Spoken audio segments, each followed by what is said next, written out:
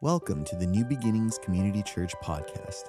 Here at NBCC, we welcome the imperfect, flawed, and broken as much as the healing and thriving, because we are all God's children. We hope you enjoyed this week's message. Well, good morning. It's so lively today. First service a little sleepy. Second service, Joe's lively. You take longer to get ready too, so, whatever. Hey, I'm Pastor Charlie. Your church is blessed with two Pastor Charlies. If you need to distinguish us, I am the old Pastor Charlie, bald Pastor Charlie, short Pastor Charlie, okay? All very endearing to me, so thank you so much for that. But hey, we are so thankful you are here today. We have Easter Anthology, and this is week 3. Pastor Jim did a great job in the first couple weeks. I'm going to refer to that in a minute. But I know I'm kind of newer, haven't spoken that much. I'm going to share a story, and I was nervous about this. This is why, because the story doesn't make me look good, and my mother-in-law is here. Okay, I'm not going to point her out, because then I will be disowned from a family that I love. But my mother-in-law is here, and this is not going to make me look great. So whatever standard she has for me, I'm probably at like a 3 out of 10 right now. This is getting like a 2.5 right now. So here we go. Anybody here own a truck? Raise your hand if you own a truck, right? It's Norco and Corona, right? A lot of us own a truck. Anybody ever owned a truck in their life, right? Right? Very nice, okay? How many of you have ever owned a truck, got rid of your truck, and now want your truck back? Anybody? All right? Very nice couple. I believe Jesus would have driven a truck. I'm going to be honest with you, because trucks are. I'm going to go on this. I have a truck. Trucks are the car of servants, right? Because if you know someone with a truck, what are you doing when you move, right? You're calling us, right? And most of the time, if we have not figured out a great excuse to get out of it, we're just going to say yes, and you put a little pressure on us, and that's it. All right? So I believe Jesus would have owned a truck, a servant to all. So I love trucks. I wanted a truck since I was in high school. Couldn't get one. Couldn't afford one. I wanted one right after I graduated college. Still couldn't afford one. So right after college, I bought a little Toyota 4Runner, right? Like a 2004. I loved it. It was a great car for that time. We drove it. Me and my wife got married, and she had a Jetta, but then her Jetta died, and so we had to buy her this Mitsubishi Galant. But right about the time, like we had this Galant for like 6 months, and I just started to get the itch to want a truck again. And we had like some finances. We wanted to start a family, so I didn't want to just like get another car loan. And so I was kind of struggling. I was like, man, how am I going to get a truck? And the Lord did something good for me, not so good for my wife. And when I say this is going to sound horrible, okay? So I'm prefacing all of this, okay? There was no injuries in the story I'm about to tell, so everything was fine, okay? But my wife got into a minor car accident, okay? Very little, okay? Seriously, probably doing like 15 miles, something like that on a little back street. Some lady stopped, to let a chipmunk cross the road or something like that. My wife kind of rear-ended her, okay? And she always tells me that she's a better driver, but I'm like, well, no accidents for me. Again, the story is not going to make me look good. So the car is totaled, and it totals because those cars are supposed to crunch, right? Like the small cars have the crunch zone to like kind of keep everybody safe, right? We all of you know that, right? And so it's kind of totaled, like, because that's what it was supposed to do, keep everyone safe. But I see this as an opportunity, right?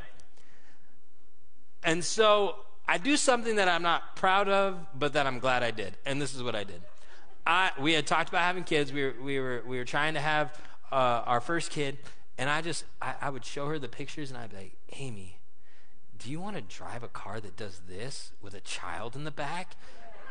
I mean, do you want to? I mean, this is dangerous. Look at this. I fully know it's not, but I'm going to go with this. And I just say, Amy, I don't know. And I start just really laying it on, like, I don't know, babe. And she's like, well, I don't want to drive a big car. I'd be like, babe, the 4Runner is not that big, because there's no way she's getting the new car. I'm getting the new car. I'm going to try to give her my old car, and I'm going to get a new car. And, babe, the 4Runner is not that big. Why don't you go take it out? Why don't you go try it out for a little bit? It'd be fine. I think you'll like it. And I did this for like a week or two, right? Just trying to, my wife, you cannot pull something over on my wife. My wife is a smart cookie, but I am a determined cookie, okay? So I will wear you down, okay? That's how I got her to date me. And so I just, please, come on, babe, why don't you? And all she said, I think this is all she said. All she said was, it wasn't that bad, okay? Now, if you're a person in here, I don't want to say gentleman, because I'm sure ladies do this too, but if you're a gentleman in here and you have a wife or if you're a wife, you have a husband who says, it's not that bad, and you really want something, you jump on that, right? You're like, okay, let's go. Okay, let's do it, right? And you're already in fourth gear. That is green light. I had already bought a truck. All she had said was, it wasn't that bad, right? And so I got the Tundra. I gave her the 4Runner, and that was my first truck, and I love having a truck. I have a Tacoma now, and it's great to have a truck. So I tell you this horrible, horrible story about me so that you will judge me, and I can forgive you because this is church. And but really, I need to show you this. Think about what I did. I gave facts. I didn't doctor any photos. I didn't make anything up. I bent the truth a little bit about safety, but hey, it's okay. And but I presented evidence with the looks of, oh, this is about safety, but my heart was about me getting a truck, right? So even though the evidence all looked right, even though I did it in a certain, even though I didn't lie, my heart was not lined up with what I was saying. My heart had a different intent. I just wanted a truck, okay? Babe, please forgive me. I don't think I've ever told you that. And I wanted to tell this story because I think all of us have been in that position once in our lives, right? Once or twice in our lives. We've said something and presented a case with a different intent in our heart, right? We wanted to show something that looks like this, but really we had a plan on the back end, okay? And I want to bring that to the front, not to make you feel bad about what you did, but I want to talk about just how important the heart is to Christ. How important that heart is to what we do. Remember all the things Jesus says about the heart of what you do. Remember he talks about looking lustfully at a woman, right? It's not about, oh, did you just look at her and that was it? What was your thought life like? And he goes, and if that was right, then your heart basically just had an affair with that other woman, right? He cares about what's going on here in our heart, here in our minds, here inside of who we are. And it is our job to do our best to reflect not our hearts, not our intentions, but his heart. Amen? So in order to reflect his heart, we must know what his heart is. And I believe that Palm Sunday, that story right there, does a really good job at showing the reflection of who Jesus is in this story. I think that in this story, you can really see who Christ is and who the Savior is, and we can take that and we can choose to reflect that, or you could choose not to. I would like to choose to reflect it because I believe that when we reflect Jesus to the world, that then people get saved, all right? I ain't in here to show people me and the Jesus and the little Jesus part of me. I'm here to show Jesus to the world, and hopefully I can decrease while he increases. Amen? So that is what I want to talk about today. I want to talk about the heart of our Savior and what that looks like and how we can properly reflect that. So before we go into any of that, can we bow our heads and pray and get started with our Sunday? Father, God, let us do our best to be a reflection of you, and God, let me do my best to show how in this story, God, your heart comes through. In your name we pray. Amen. Now, you can turn to Luke 19. We're going to be in verse 28. You can either open that in your Bible, go to it on your phone. If you have neither of those, you can look on the screen. It'll be right there for you. But if you want to take notes, it's always good to have those things open as well. As you guys are turning there, I just want to kind of set this up really quick. This is now Palm Sunday. Now, if you're new to church and you're like, oh my gosh, I showed up on one of those weird Sundays, like where they do stuff. Like, it's not, like, don't worry. We're not going to do anything weird. This is Palm Sunday. So basically, what we want to talk about is the story that happens as Jesus enters into Jerusalem. And as he enters into Jerusalem, you need to understand this, that I believe that Jesus knows that this is the beginning of the end to the new beginning, okay? I believe that he knows that the ministry season of his life is winding down, and this reason that he has come to earth, this fulfillment of destiny, is right in front of him. I believe that because I look at the Garden of Gethsemane and how he knows and how he's stressing. He's saying, take this cup from me. So I think he knows, even entering into this city, that something is coming to a close, and that something new will soon start up. And for us, that is, we're going to celebrate Easter on Sunday, and we're going to celebrate Good Friday this Friday, and those things that all occur. But I want to understand that Jesus not only knows this is happening, but I believe he feels this. Do you know, like, when you have to go to, like, a surgery or something, and there's, like, anxiety going to the doctor's office, or even the 2 days before the doctor's appointment, or stuff like that, like the feeling of knowing, like, hey, something is they might tell me something or something, I have to have this procedure done. And there's kind of like, I believe that Jesus feels this moment as he's walking into it. He's walking into a moment where he knows this is about to be a fulfillment of prophecies from thousands of years ago. And maybe he doesn't know all the details, but he knows it's coming. And I want to highlight that because I think we need to understand how powerful it is that now we see Jesus' heart in a time where he feels these feelings. That when the pressure is on, his heart comes through. And that's what I want to talk about today. And I want us to notice that even as we enter into the story. So this is in Luke 19. We're going to start in verse 28. It says, after Jesus said these things, he was going on ahead, going up to Jerusalem. So he's on his way to Jerusalem. And when he approached Bethpage and Bethany, near the mountain that is called Olivet, he sent 2 of the disciples, saying, go into the village ahead of you. There, as you enter, you will find a colt on which no one has ever sat. Untie it and bring it here. And if anyone asks you, why are you untying it? You shall say this, the Lord has need of it. So that who were sent left found it. Hold on. So those who were sent left and found it just as they had told them. And as they were untying the colt, its owner said to them, why are you untying the colt? The Lord has need of it. And after that, they brought it to Jesus. They threw their cloaks on the colt and put Jesus on it. Now, I need you to look at this story, not as a Christian, for those of you that are Christian. I just need to read it as a person really quick, right? Read it the first time. That Jesus tells, if you were just to read this like this, you would think, oh my gosh, Jesus just told his disciples to go steal someone else's donkey, okay? That's what it looks like right there. That's grand theft, okay? I don't want to say auto, but kind of grand theft, a little bit. And he tells them, like, right, that totally looks like that. And or you might be like, no, Jesus is like a Jedi. That he's going to be like, hey, just tell them the Lord has sent it, and it's going to be like, they are no longer here, or they too shall pass, or whatever. I don't know. I'm mixing up movies at that point. But like, that's kind of what you think, like, that Jesus said, say the Lord is done. They'll be like, yes, the Lord, you can take my colt now. No, I would say that those things are possible.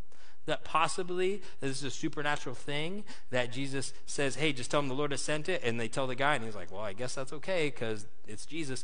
But I would say this, and most scholars would say this as well, that Jesus has set this up with the owner of this donkey, okay?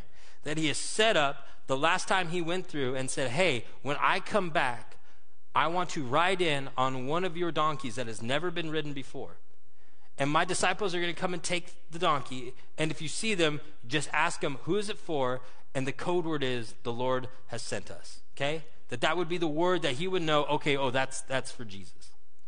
That is what most scholars would say, that Jesus had predetermined that this was going to happen. And he had set it up because he knew the importance of riding in on this donkey. In fact, the importance goes back to multiple prophecies about the Lord riding in. In fact, this is the one in Zechariah 9:9. It's not on the screen, but you can write it down and look it up later. It says, rejoice greatly, daughter Zion. Shout, daughter Jerusalem. See, your king comes to you, righteous and victorious, lowly and riding on a donkey, on a colt, the foal of a donkey. So Jesus understands this, that when he rides in on this donkey, that people are going to look at him and say, oh my gosh, he is here, right? That there it is. He has come. He understands that is the message that he is sending, that he is saying he is the Messiah. He is the King of Israel. That is the message he wants to portray as he rides in on this donkey, because he is going to fulfill prophecy written thousands of years ago. He totally and completely understands that and wants it to happen. And people are looking at it, and it's like, I described it last service as they read the book people. Have you ever watched a movie with a person that read the book, right? You ever experienced that horror? Right? And you're watching the movie, and you're enjoying the movie, and then the person that read the book, like, that didn't happen. It wasn't like that.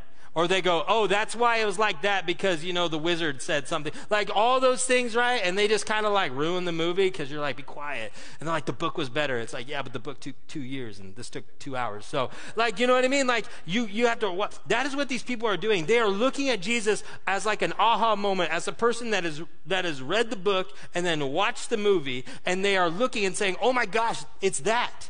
That's happening. Look, it's happening right there. And they're excited, and we're going to talk about their excitement in the next point. But in their minds, they've already predetermined what Jesus is going to do when he gets there. In fact, a lot of them think that he is there to conquer the Roman government. That is why the Messiah showed up. But we need to realize that in this moment, he has not come to conquer, but to confirm.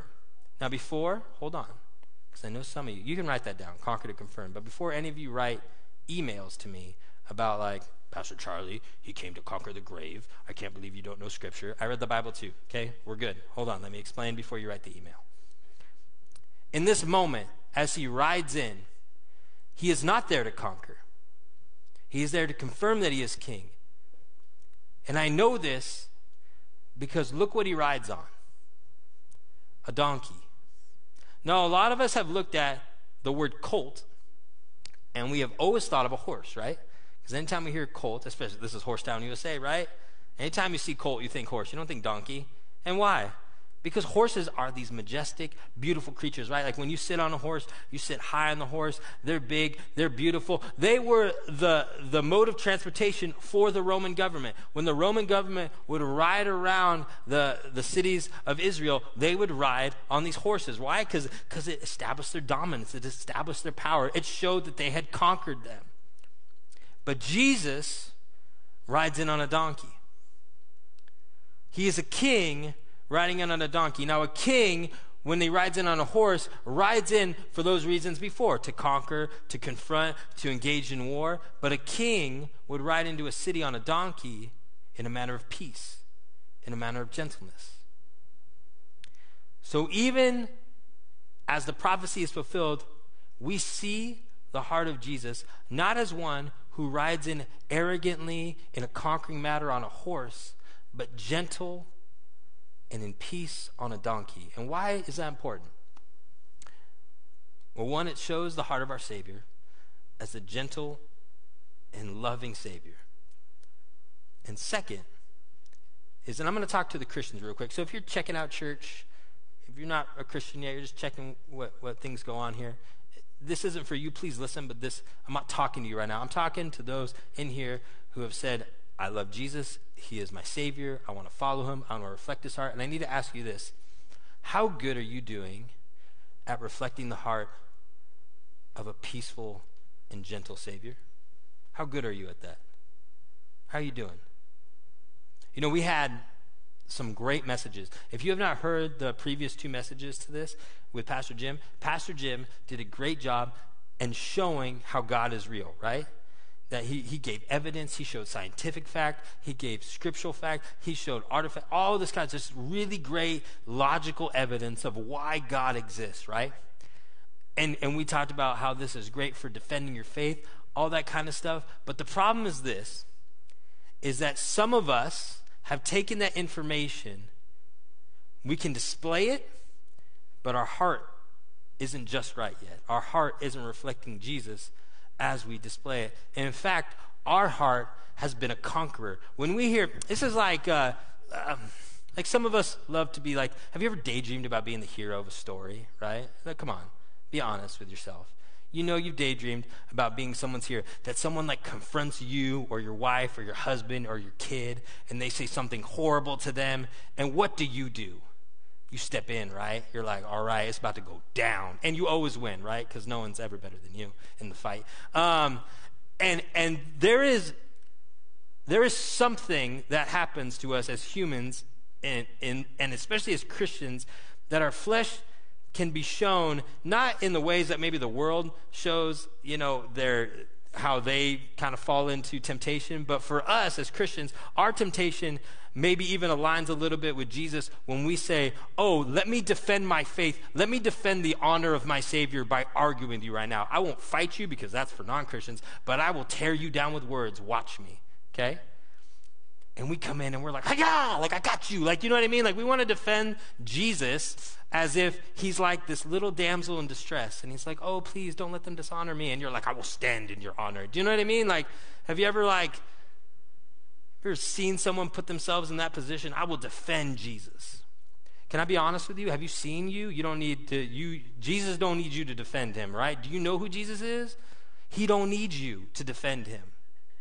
So when we talk about defending our faith, we are not talking about, hey, defend Jesus or even defend yourself. Because guess what? You got Christ living inside you. You have the truth. You don't need to do a great job at defending just you. You're good. When we talk about defending our faith, I want you to think about it like this. The person who doesn't believe in Christ, I need you to defend them against the lies of the devil. That's a subtle difference there, right? Because all of a sudden, the person that I'm talking to, maybe even edging to arguing with, they are not my enemy, right? I am defending them against the lies that the devil has been feeding them forever. About how could God exist if all of this stuff goes on in this world? How could God exist if everything in your life went so bad? How could God exist if all this evidence shows that he doesn't? You think of defending, some of us, not you, but some of us think of defending our faith as I need to tear down someone else's argument. Let me tell you, that's a conquering attitude. You do not just need to win the argument, because guess what? You could prove Jesus exists while never even showing who Jesus is. And there's a problem there. That you could prove that God exists and yet never even show the person that God loves them. Because you could just prove your point and win the day and win the argument. And that person would walk away and you have won the argument and lost the soul. And Jesus comes in on a donkey. I need us Christians, and I'm passionate about this. I'm serious. I'm passionate about this. Because I think that people need to see Jesus and not you. They need a Savior, not a hero, and not a debater. They need to know that God exists, and they need you to defend them against the lies that Satan has told them about why he doesn't. And that's an issue of the heart. That's an issue of this. So how good are you at reflecting that? How good have you been at reflecting the gentle and loving Jesus as you have a conversation about God? Has it strode into the argument status of why I'm right and you're wrong? Or can you bring it back to, listen, I love you, and you're not crazy for wanting to believe in a God that cares and died for you? Can we reflect that heart? I hope so, guys. I hope so, because I believe if we can, that's when revival happens. Amen? Okay, so let's move on with the next part. So we're going to start in verse 36 now. It said, now as he was going, so remember, they have the colt now. They put the cloaks. Jesus is now on the colt, the little donkey.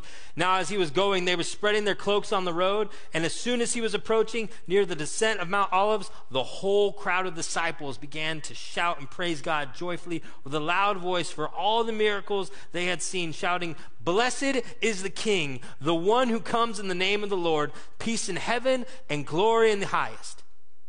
And yet some of the Pharisees in the crowd said, "Teacher, rebuke your disciples." And Jesus replied, "I tell you, if these stop speaking, the stones will cry out." Now, you have to understand, one, that when we talk about the disciples, it's a lot more than just the 12, right? There are a lot more disciples than just 12 guys following Jesus around. The 12 guys are the core. That's who Jesus pours into and talks to. He takes those guys aside. But there are a lot of people following Jesus. There are a lot of miracles that have been done. There's a lot of feeding of the 5,000 that people have then just kind of congregated and followed Jesus around. So all those people, as he's walking in, riding in on this donkey, they are now saying, "This is the guy. Here he is. Here he is." And they're psyched, man. Like, they are stoked. It is like this. I'm going to try my best to tell you kind of what it was like. It is like when you're watching a really good action flick, okay?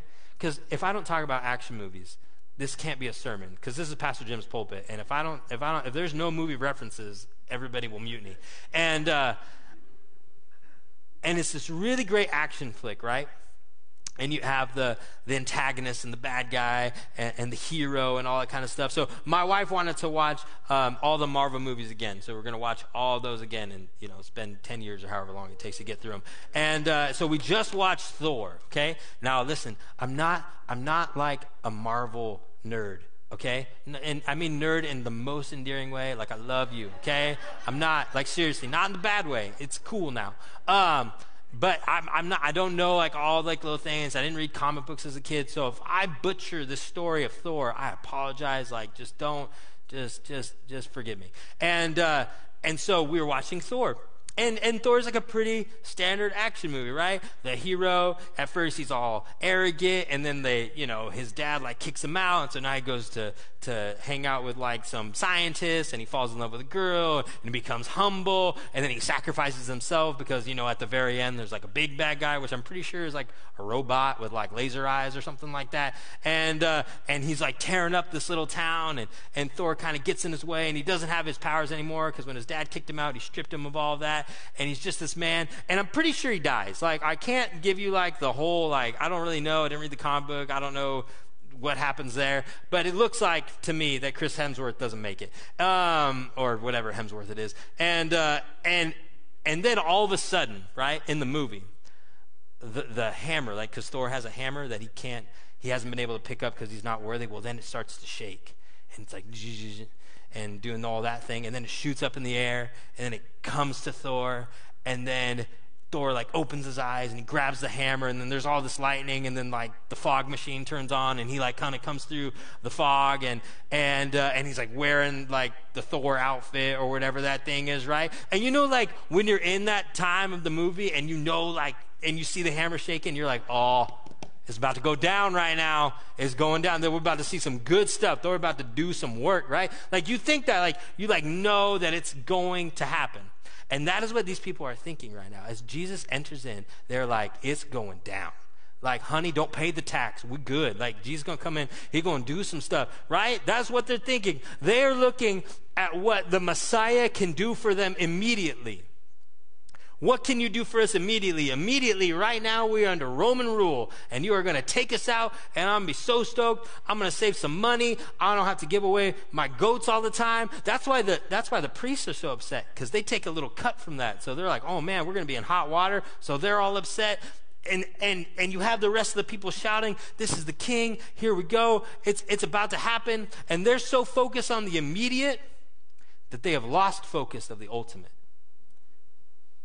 And can I tell you this? Jesus cares about the ultimate. Now, if you are going off of the email that we send out every week, you'll see there that says Jesus cares about the ultimate, and then it'll say comma, and not about the immediate. And we deleted that because Jesus does care about your immediate situation. He does care. He sits with you in that.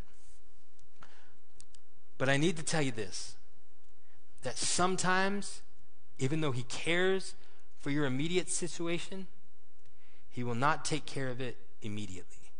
Okay? And that's difficult. And so don't stop listening. Because I know some of you have walked in today with immediate things that you feel need to happen. I need to get a job. I need my marriage to be back together tomorrow. I need to get a text message. I haven't gotten it yet. They need to get better. And Jesus is walking with you through those things. But understand this, that he might not take care of it immediately, but he will take care of you ultimately. Can you stand in faith with that? Because that is difficult, and I get it. I've been in the situations where I've been praying and praying and worshiping and praying and worshiping and praying and worshiping, and nothing has happened. In fact, things have gotten worse. And it's like, you're just sitting there like, dude, is this ever going to work out? I do everything right, and it's still not working out. But that is where your faith is built. Too many times, because we have this saying in church, like, that faith can move mountains or God can move mountains, and we kind of use that, right? But too many times, you want God to take the mountain and move it past you. That is that is not a generational thing. That is a human thing. You see it right here in Scripture, and that was written 2,000 years ago. That is just the way people think. I have something in front of me. I need God to move it past me. But sometimes, God says this, I am not going to move it past you. I need you to move past the mountain. I will give you the tools.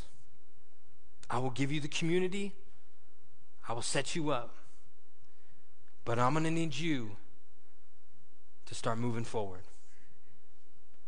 And the more you walk, And the higher you climb and the farther you walk, the mountain will move out of your sight, but not because he picked it up and threw it away, but because he let you move through it. And ultimately, that makes you stronger. And I understand that some of you are waving your palm leaves and you're praying and you're asking, and I just don't want you to be disappointed in God or dissatisfied. Because he loves you so much that he understands that some of the things you're going through immediately need time so that ultimately it's taken care of. That if you were to pluck it out of your life right now, that would not be the best for you. He's the Alpha, the Omega, the beginning and the end. He knows that for you. Can you trust him in that? That's what I'm asking. Can you do that? Because it is difficult. I can say it from this side, but I know that those of you in the middle of it, that is difficult to hear. But if I can give you that little bit of faith that Jesus cares for you that much, he will ultimately bring you through it. Just keep having faith. Do not walk away in this time. Do not walk away, because he is still with you. He's still going to care for you. And ultimately, it will work out. Now, this last part, this last little bit of scripture, I think is so cool. It's probably the scripture I've moved past, because the first story is a story I heard. I'm a church kid, so I grew up in Sunday school, so this was all on a felt board at some point in my life. And so I've seen, but I never really, this last part, just when I read it, it just gripped me. So I want to read it with you. This is verse 41. It says, when he approached Jerusalem, he saw the city and he wept over it. And I want you to pay attention right now at what he says as he weeps, saying, if you had known on this day, even you, the conditions of peace, but now they have been hidden from your eyes. For the days will come upon you when your enemies will put up a barricade against you and surround you and hem you on every side. And they will level you to the ground and throw down your children within you, and they will not leave you one stone upon another, because you did not recognize the time of your visitation. Now, Jesus is looking down on a city where the people will beat him, lie about him, spit on him, laugh at him, and ultimately crucify him. And you do not see anywhere in that text where he says anything about what they will do to him, right? He does not talk about the wrongs that they will do to him. He does not weep over them in anger, saying, I cannot believe I have to walk into this city again and let them laugh at me and let them spit on me. That is not the frustration that he shows here. Because that frustration is out of anger. These tears are a frustration of empathy, and in some ways agony. Not because of what they're going to do or what they've even done, but because of what it's going to lead them to. How it's going to lead to the destruction of their city. And some of you think Jesus looks at you like a frustrated, angry 2-year-old who is so mad at you because you've messed up their life again, right? I have a 2-year-old right now, and she is just like, whatever, if she doesn't get it, okay? If she doesn't get her chupon, that's it, man. Like, I don't know, we're done, okay? But you think Jesus looks at you, and he's so frustrated with you. How could you mess up again? How could you do that again? Why would you do that? Didn't you know better? Can't you get it right? And you think that's who Jesus is. Because maybe that's the parent you had, or the grandparent, or the boss you had. But Jesus looks at you like a good father. And he's not frustrated with your failures. He's frustrated with your fate. Like a parent who's crying because they know that if their kid makes that decision again, it could lead to destruction. He's not frustrated because you mess up. We all mess up. I'm on the stage, I mess up.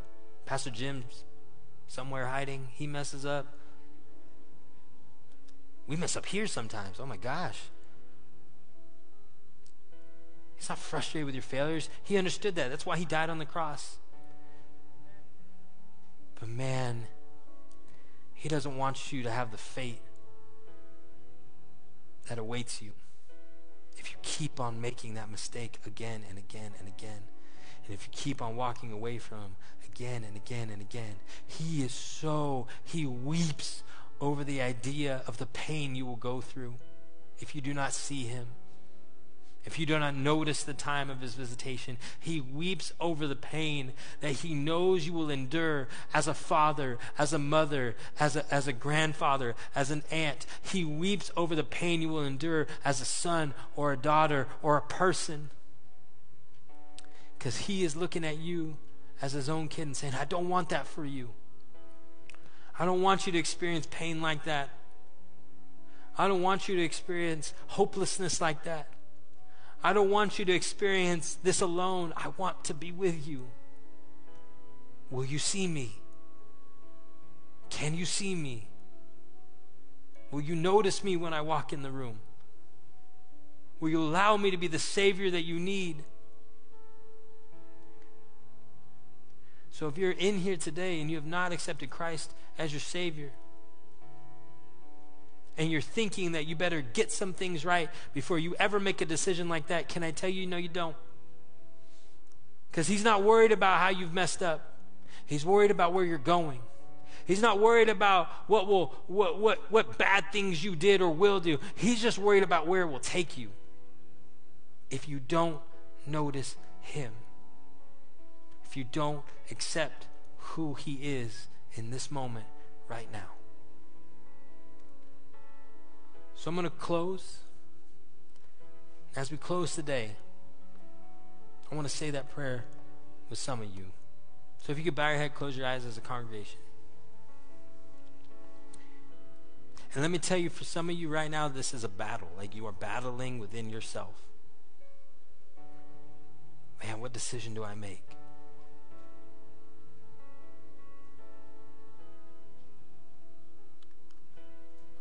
And listen, you might not make it today. I hope you do. Because I know a Jesus that cares so much for your fate. And you're probably feeling in your heart right now, all right, I got to do it, but I'm not sure. I'm telling you right now, just jump. Have the faith. So if you're here today, and that Jesus that I talked about, that I hopefully did a good job at revealing his heart. If you would like to follow that Savior and make him your Savior, will you just raise your hand? I just want to pray with you really quick. I see that hand in the back.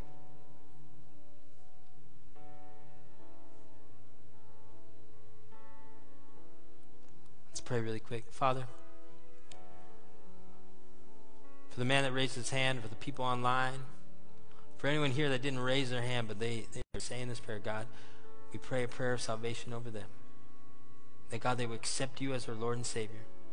And that God, they would bring to you all the stuff that they've done, but God, that you would embrace them with open arms. That God, your sacrifice and your holiness covers whatever they did. That they are pure in your sight right now, and they are written in the book of life. And we thank you for that. In your name we pray. If you accepted Jesus Christ in any way, there's a couple of things we'd like you to do. There's a QR code or there's a link. If you're online, you just click that. You can fill out a card. We want to get in contact with you. If you're here in person and you would like, there'll be prayer people right over here. You can just let them know. They'll talk to you and walk you through some of the stuff. And we just want to get to know you and pray with you. Can we stand? I want to bless you guys as you guys leave today. Father, on Palm Sunday, God, as we are ready for Easter. God, not for just ourselves in order to celebrate what you've done for us, but God, to invite someone else in, to walk this journey with us, to be in this community of new beginnings. God, be putting on our heart the person that we should invite, that we should bring, whatever the case is, that they would come to know a Savior who is loving and gentle and that will take care of them ultimately, that weeps for them because he loves them so much. We thank you for all this. In your name we pray. Amen. If you need prayer or dedicated your life to Christ, please reach out to us on our social media, on Facebook and Instagram at NBCC Norco, or email us at hello@nbcc.com. Thank you for listening. Don't forget to share and subscribe to this podcast.